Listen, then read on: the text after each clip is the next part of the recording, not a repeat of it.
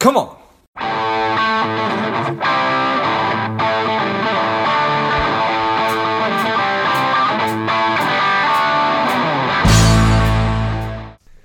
Strong, the powerful Caleb Silver has returned to Lifeblood. Welcome back, Caleb.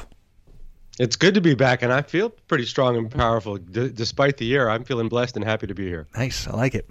Well, we are excited to have you back on.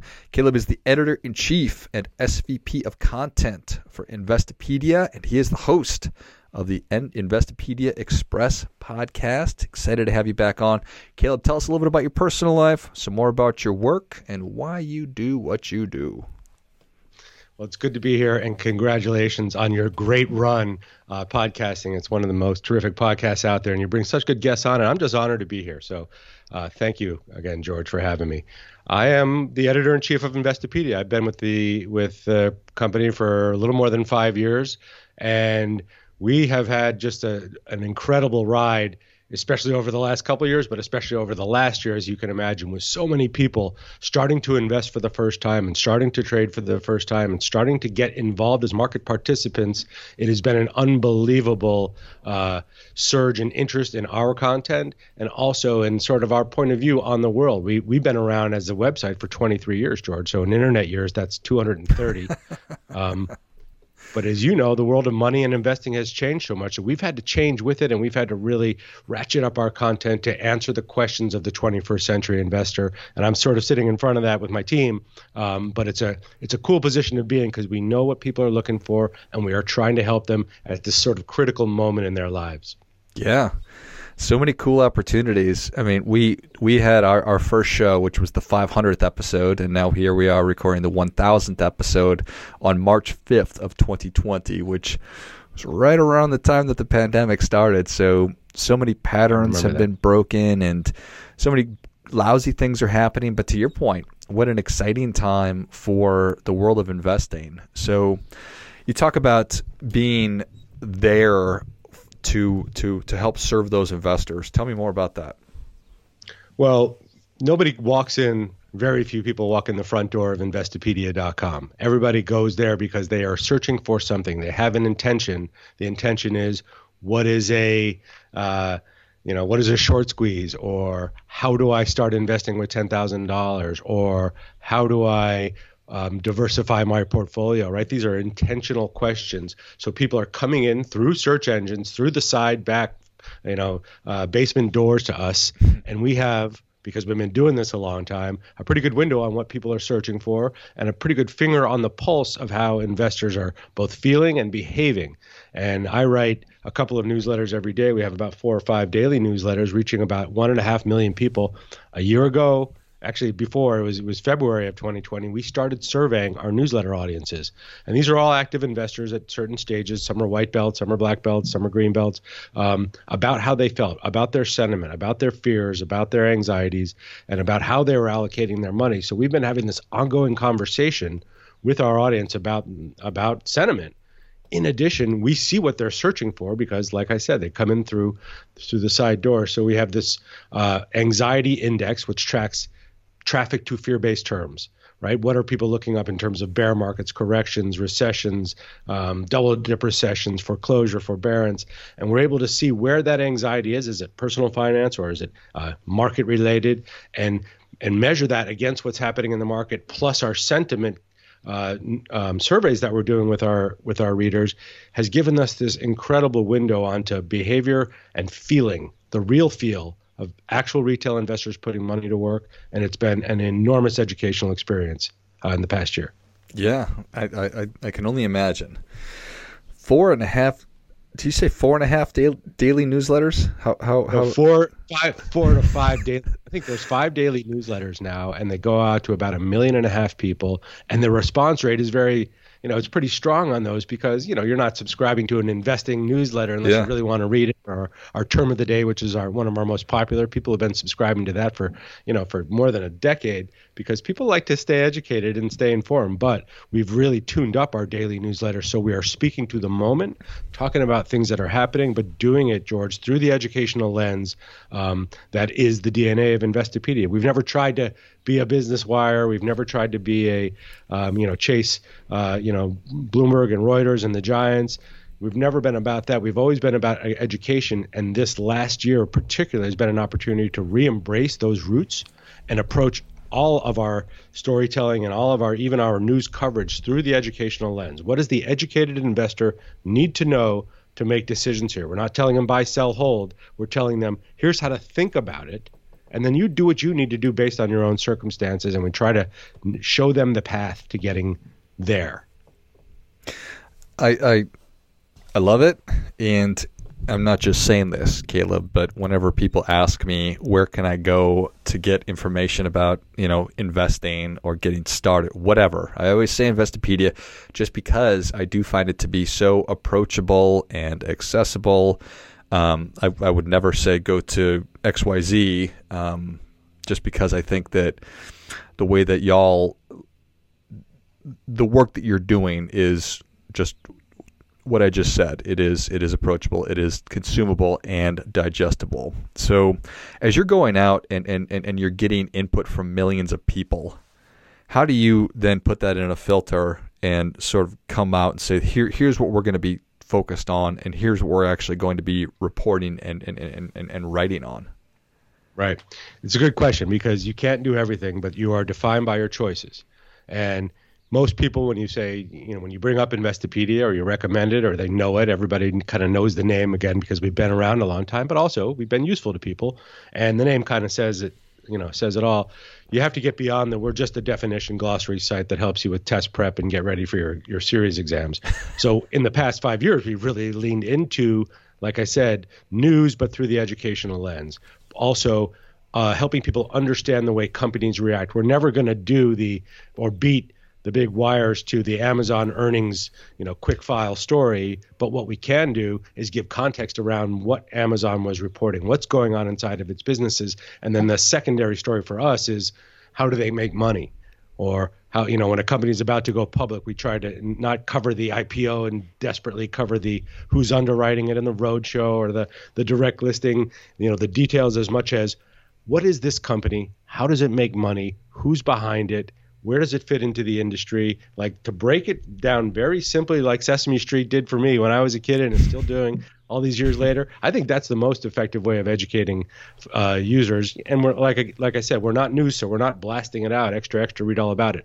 We're pulling you in because we know what you're searching for. So that educational angle is always the one that's worked for us. In terms of what to cover, though, obviously, so many new folks are coming into the market for the first time, but think of all the different story narratives we've had in 2020 into 2021. First, the pandemic, the fastest recession, bear markets in history, the fastest recovery in history, then the explosion of these stay-at-home stocks with these new business models. So each one of those is a new opportunity to talk about, stay-at-home businesses like a Peloton that really did well through the pandemic, or a Spotify or a Shopify, and really educating folks about that. And then think about what happened, the recovery, the election. There was like 50 stories packed into a year. Sometimes you wait 5 years for stories like that. We had them all last year. And then the meme stocks, obviously, with the day trading frenzy around the GameStops of the world and the AMCs. That's another opportunity for us to reframe how new traders who are approaching this for the first time should be thinking about it. So we've launched new channels to do that. I'm on TikTok explaining the very basics of trading and investing, so that we can, folks who are coming there, and there's a lot of people that are coming there, differentiate ourselves from the cute videos of people telling you what to do with your stimmy checks, but be like, this is actually how you buy shares of a company you can't invest in through fractional shares, or this is how you put a limit order on your trade so you don't get burned if things go the other way. It's a great chance to be basic on a new channel. Yeah, amen. So I have in my head this image of a newsroom from back in the day where the editor is yelling at the writers, we got deadlines, we got to get going, and the writer's like, no, I've got this great story that I'm chasing, I need a little bit more time. What does that look like today? It's me chomping a chewed up cigar in my office, no lights, 4 bottles of empty whiskey on the counter, and yelling at my writers to give me rewrite. Sort of like that, but slightly different. Opening the door really fast and yelling something out of the newsroom that nobody can understand, and slamming the door again and going back in. Just like that. What does it really look like? Or it's really more like us looking at where the traffic is and what people are looking for. Plus, we have some tools that allow us to see kind of what future traffic trends might look like based upon search volume around the things that we care most about, right? Which is investing, finance, trading, personal finance, retirement, saving for college, all of these, life stage moments for people and their money. We're looking around and seeing what's popping, what's bubbling, both in the news, but also in terms of search volume and traffic and what's making noise out there, looking at our corpus of content and going, are these answers, even though they may rank number 1 in Google, they may be the first result, are they really satisfying the question with an answer that helps people so that they will say, I just learned something, I am going to recommend that, or I'm going to do that, or I'm going to see what else they have, and I'm going to continue the learning journey. So there's that. And then, George, what we've done a lot of in the last few years, and this is across Dotdash, which is our parent company, which includes about 13 other sites right now, including The Balance and others, is putting our educational content in what we call journeys.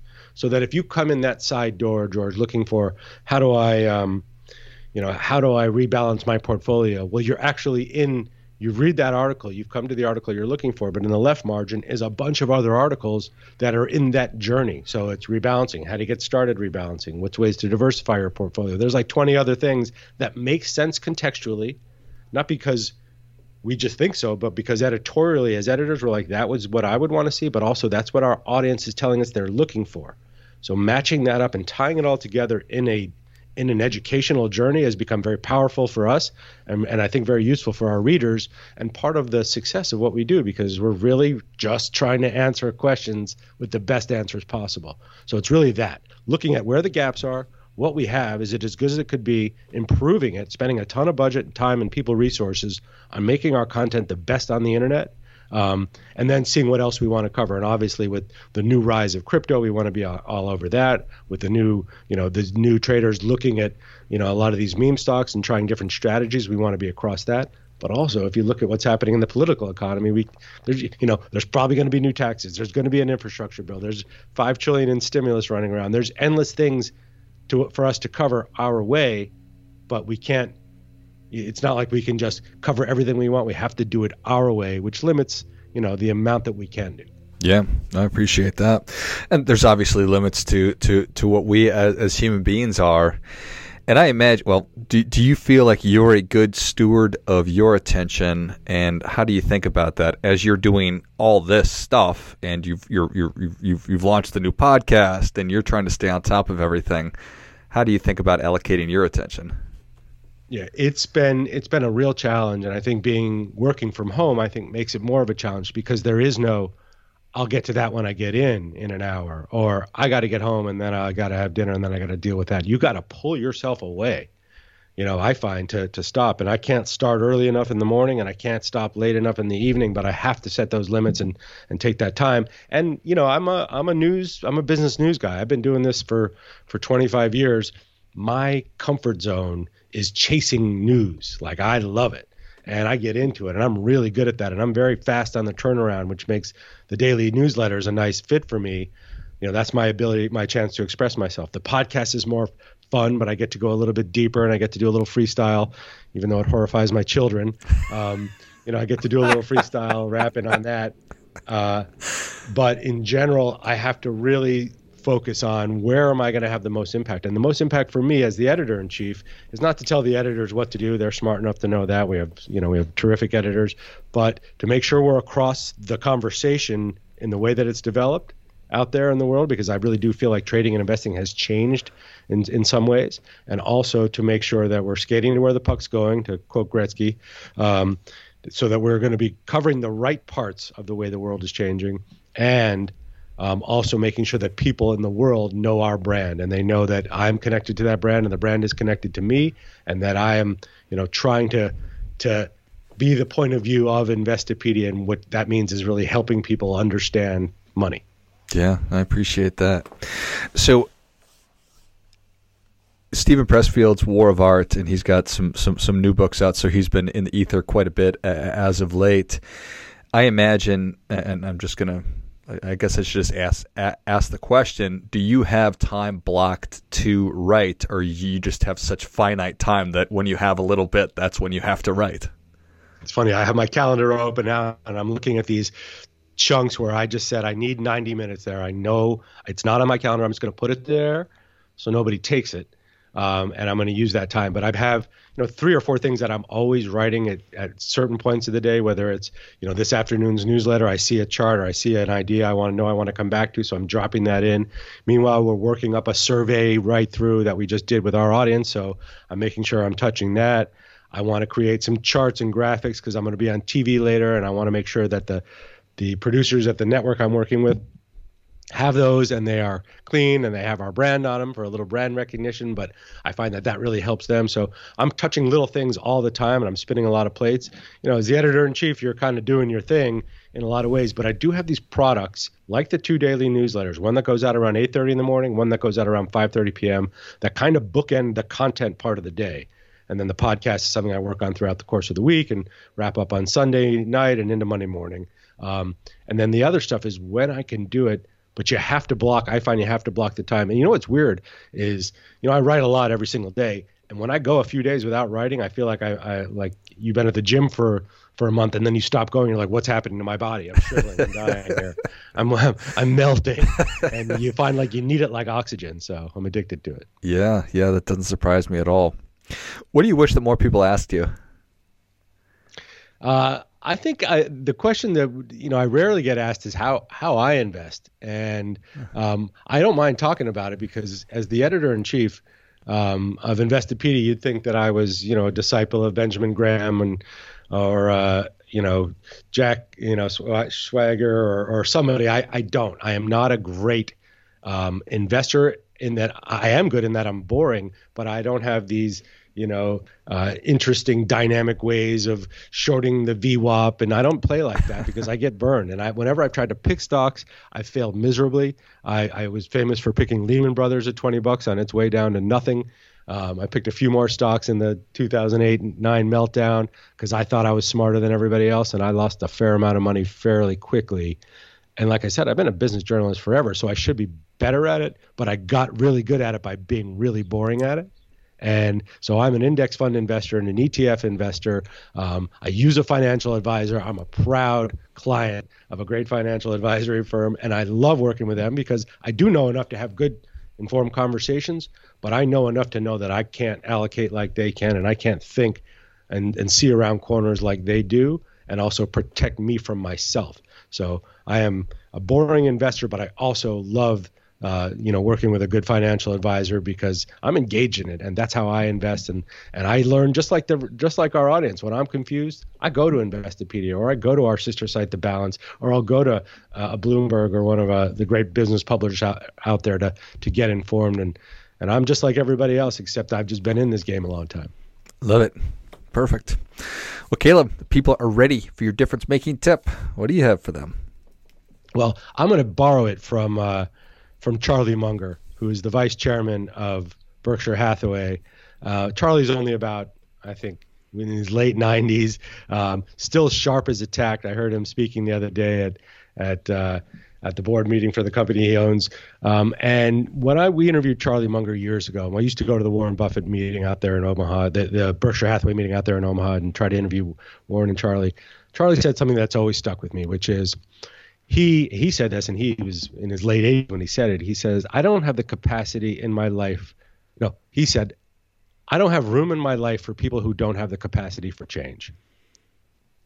And he wasn't necessarily talking about employees, but or anybody specifically. He was just talking in general about folks who don't have the ability to be flexible and be like water, like Bruce Lee said, and let it flow and find ways so they can change so that they can continue to coexist peacefully with the world and also change their point of view. And I just turned 50 recently, and I've never been that stubborn of a person, but also understanding that I have to have the capacity to change as a learner, as a father, as a husband, as a son, as a brother, as a human being with who wants to be conscious, wants to spread consciousness and wants to spread education and wants to be helpful. I also have to have the capacity for change. So I learned that from Charlie, and I want to be around people who have that capacity and who are into it, and I'm trying to be that person too.